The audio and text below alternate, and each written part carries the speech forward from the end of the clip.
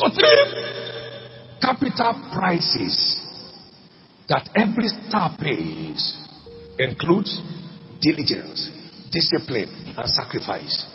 Sacrifice is going beyond your best. Can I hear your amen? If your best, for instance, is 10 p.m. before you go to bed, you go beyond your best, it becomes 12 midnight. Amen. You are paying an extra price to imagine an extraordinary being in your pursuit. I came to ministry to go full length. And I've been going full length. Somebody may wonder, what is this kind of people enjoying in this world? Ask God, He will tell you.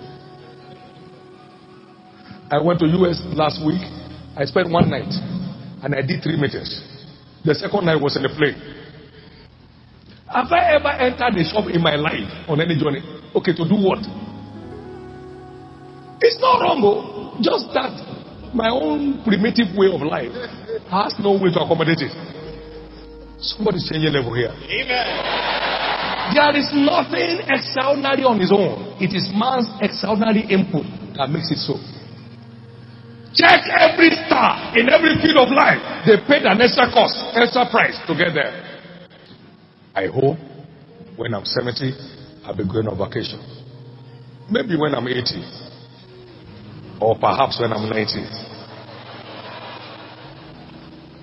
I encouraged myself recently that lions don't go on vacation and they have never lost their dominion.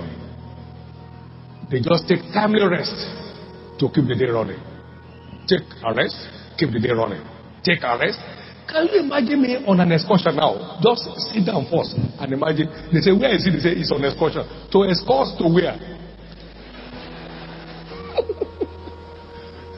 You know, those who make news hardly watch them. They are so busy making the news for the watchers to keep watching. My grandmother said,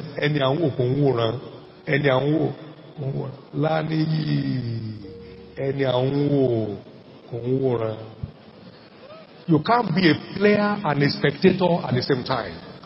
I met one of my sons, I'm sure it's in church. I said, are you traveling?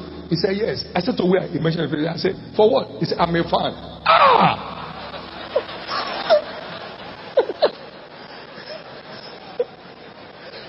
You are either a fan or a player.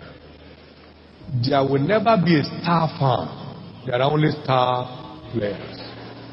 Every star is a common man with a common function of just yelling and clapping. You've never heard the name of a fan by a commentator.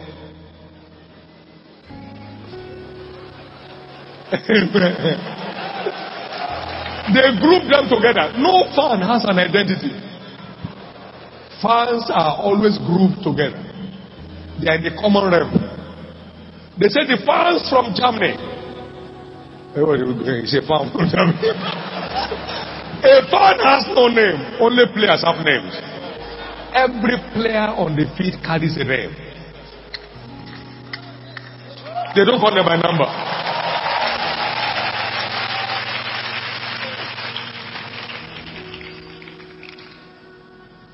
I used to be in sports. I was an athlete.